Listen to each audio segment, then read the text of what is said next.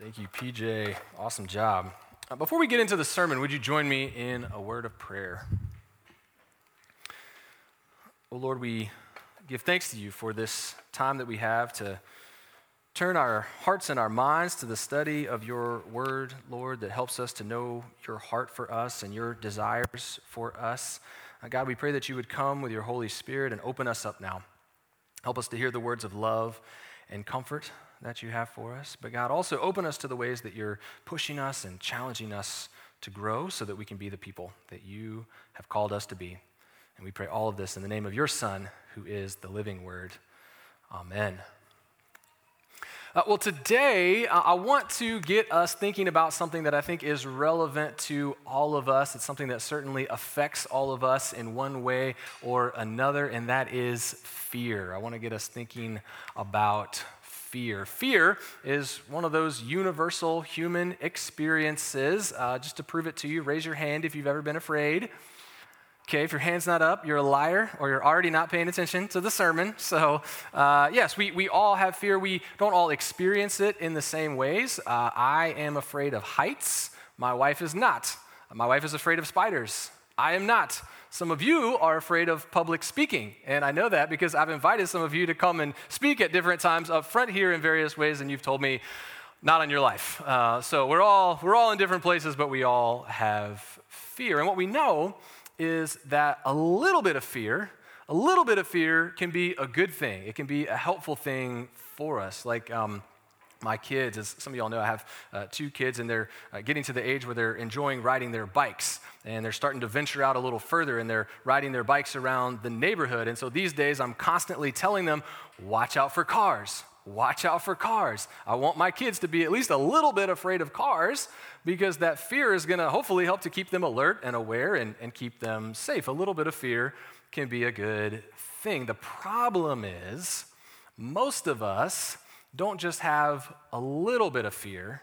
Most of us don't just have a helpful amount of fear. I think most of us would say we have a lot of fear.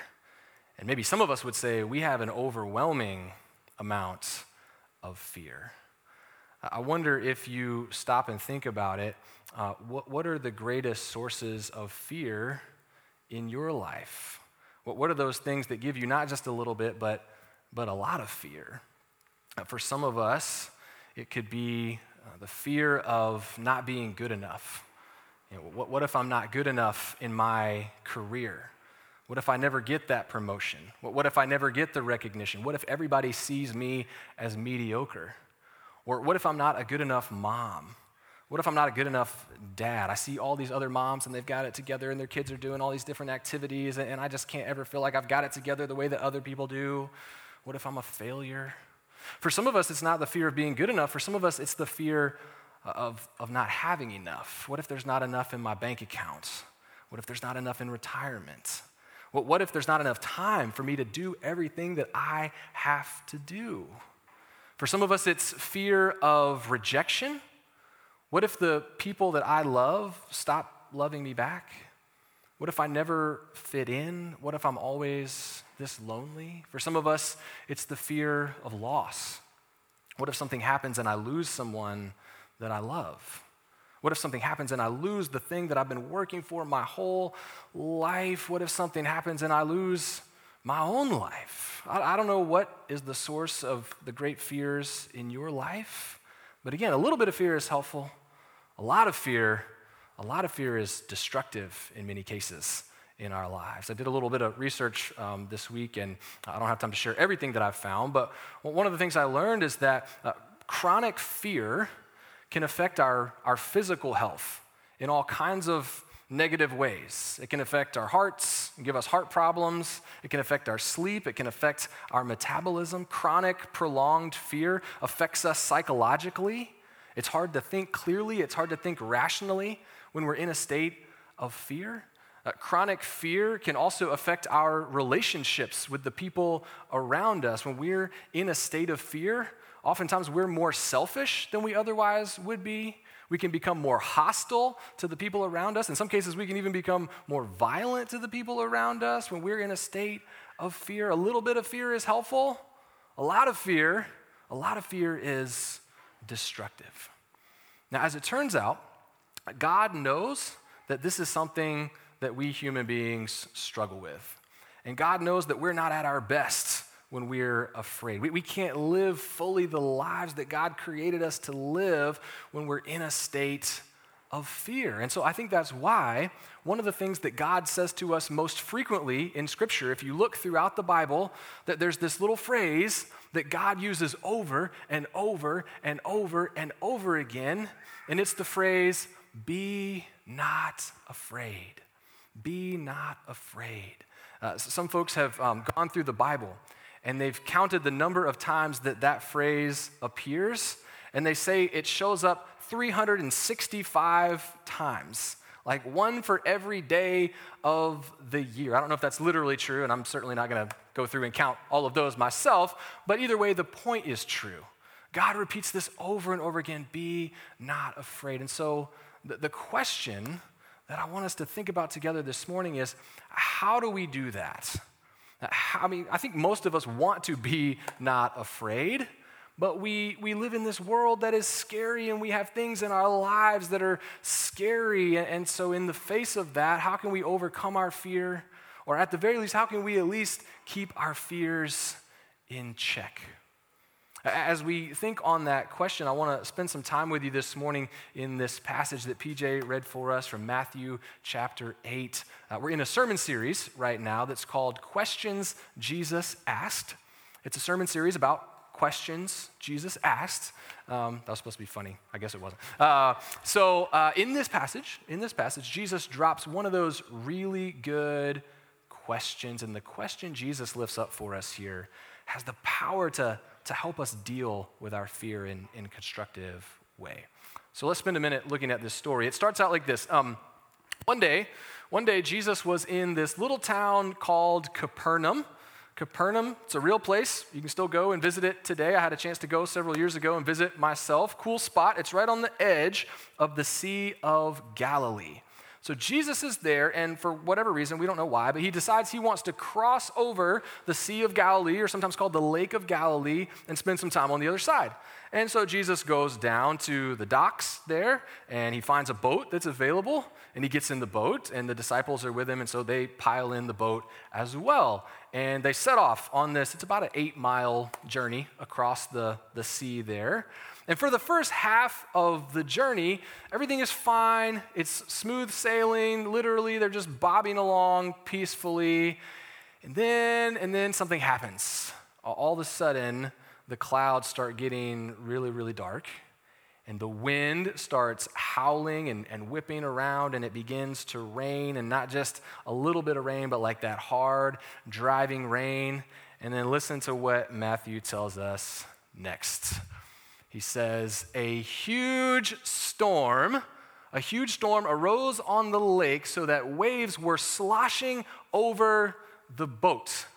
Now, I want to tell you something about this phrase, huge storm. So Matthew, who wrote this down for us, he wrote this in the first century, and he wrote it in Greek. And in Greek, the word that Matthew uses for huge there is the word mega. Somebody say mega. It's where we get the English word mega.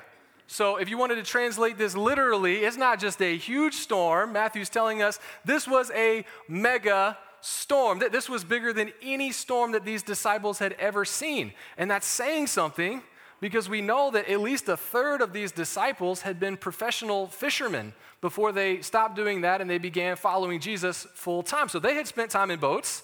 They had spent time on the sea. They had seen some storms before, but not like this. That this was a mega storm. And Matthew says the waves were sloshing over the boat. I also don't love that translation. Sloshing, I think like that's what my kids do in the bathtub. These waves were not sloshing. The literal Greek there says these waves were covering the boat. They were smashing this boat. I don't know if you've ever seen the movie The Perfect Storm, but the way Matthew is describing this to us, that's kind of what this is like.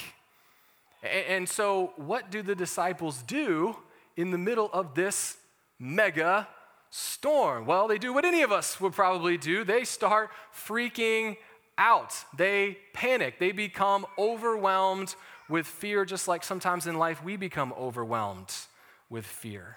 And what do in that moment of overwhelming fear? They get desperate, as we often do. We can imagine them bailing water, trying to keep the water out of the boat. We can imagine them throwing things overboard, trying to keep the boat light, keep it afloat. They're probably doing some makeshift rafts so that they have something to cling to. If the boat gets smashed to pieces, they're desperately doing all of this stuff. And, it seems to me that maybe that's not so different from the ways that we act when we're overwhelmed with fear. Maybe we desperately try to prove that we are good enough. Maybe we desperately try to make sure that we do have enough. Maybe we desperately work to avoid rejection or loss at any cost. And a lot of times in life we find that as hard as we work, it just doesn't work, right? And that's what the disciples were experiencing here. The harder they worked, it seemed like the harder the waves crashed. And so finally, they do what they probably should have done in the beginning. Finally, they turn to Jesus. And at this point, Matthew gives us this little detail. I wonder if you caught this. Matthew tells us, but Jesus was asleep. Jesus was asleep. How in the world could Jesus be sleeping through this mega storm?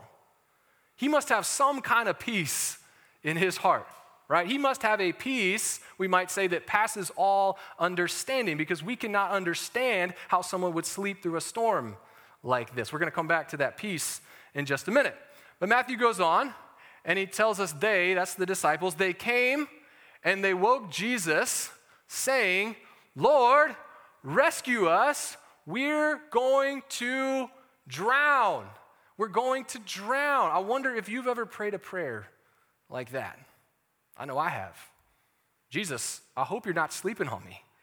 Jesus, I am terrified. I'm overwhelmed. I am scared. Jesus, you better wake up. You better do something. Jesus, if you don't do something, this thing that I'm afraid of is going to take me out. Jesus, I am in over my head. And so what does Jesus do in this moment? Well, he doesn't do, at least not at first, he doesn't do what the disciples want him to do. Instead of immediately making everything better, Jesus sees this as a beautiful teaching moment. And I don't know why exactly. Maybe he realizes he's got the disciples' full attention in a way that he normally can't get, but he decides he's going to teach them something about how to overcome their fears. And to do that, Jesus asks this really good question. So listen to what Jesus says. He said to them, "Why are you afraid, you people of weak faith?" Why are you afraid, you people of weak faith? Now, when we first hear that, that might sound kind of harsh. Like, ouch, Jesus, read the room. This is a fearful, vulnerable moment. Like, why are you knocking us down? He's not trying to knock us down or criticize us. He's trying to build us up. But you see, in the way that Jesus frames this question, part of what he's doing is he's trying to show us, hey, look, there's a relationship between your fear and your faith. There's a relationship between your fear and your faith. Okay, Jesus, what is that relationship? Well, on the one hand, your fear has the power to weaken your faith. Many of us have experienced this. Like, I'll just speak for myself. When I'm in a place of fear, a lot of times the last thing that I'm thinking about, honestly, is God, right? I'm not thinking about the fact that there's a God who is with me, there's a God who is for me, there is a God who loves me, there is a God who has promised to lead me through. No, when I'm in a state of fear, I'm thinking about the thing I'm afraid of.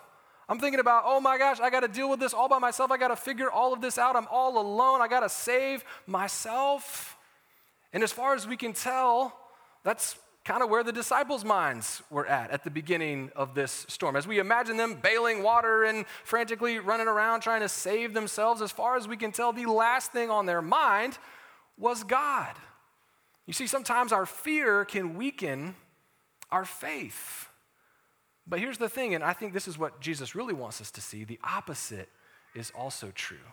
Our faith has the power to weaken our fear. When I'm in that place of fear, when my tension is high, when I'm feeling overwhelmed, if I can pause, if I can take a breath, And if I can remember the truth that there is a God who is with me, there is a God who is for me, there's a God who loves me, there's a God who has promised to lead me through, if I can remember that, then almost always that thing that I'm afraid of, it starts to become smaller. It starts to feel at least a little bit more manageable. Because that thing that I'm afraid of, it might be bigger than me, but it's not bigger than God. It might be more than I can handle, but it's not more than God can handle. And so in the way that Jesus phrases this question, he's pushing us and he's challenging us and he's saying, listen, be intentional. Be intentional. Don't let your fear weaken your faith, but pause, take a breath, remember your faith, and let your faith weaken your fear. Another way to say this is that when we're in that place of fear, we can trust God with that thing that we're afraid of, whatever it is. We can trust God with that thing. Now, if you've ever tried that, you probably know that's easier said than done. Sometimes it can be hard to trust God that deeply. But I recently heard a sermon on this that I thought was helpful. The preacher said something that was kind of paradigm shifting for me and helped me to be able to trust God more. So I want to share this with you, and hopefully you'll find it helpful. This preacher I was listening to, he pointed out that anytime we're afraid, there's really only one of three things that can possibly happen to us. Anytime we're afraid, there's only one of three things that can happen. I'll talk you through these so you see what I mean. The first possibility when we're afraid is that the thing that we're afraid of isn't even going to happen at all.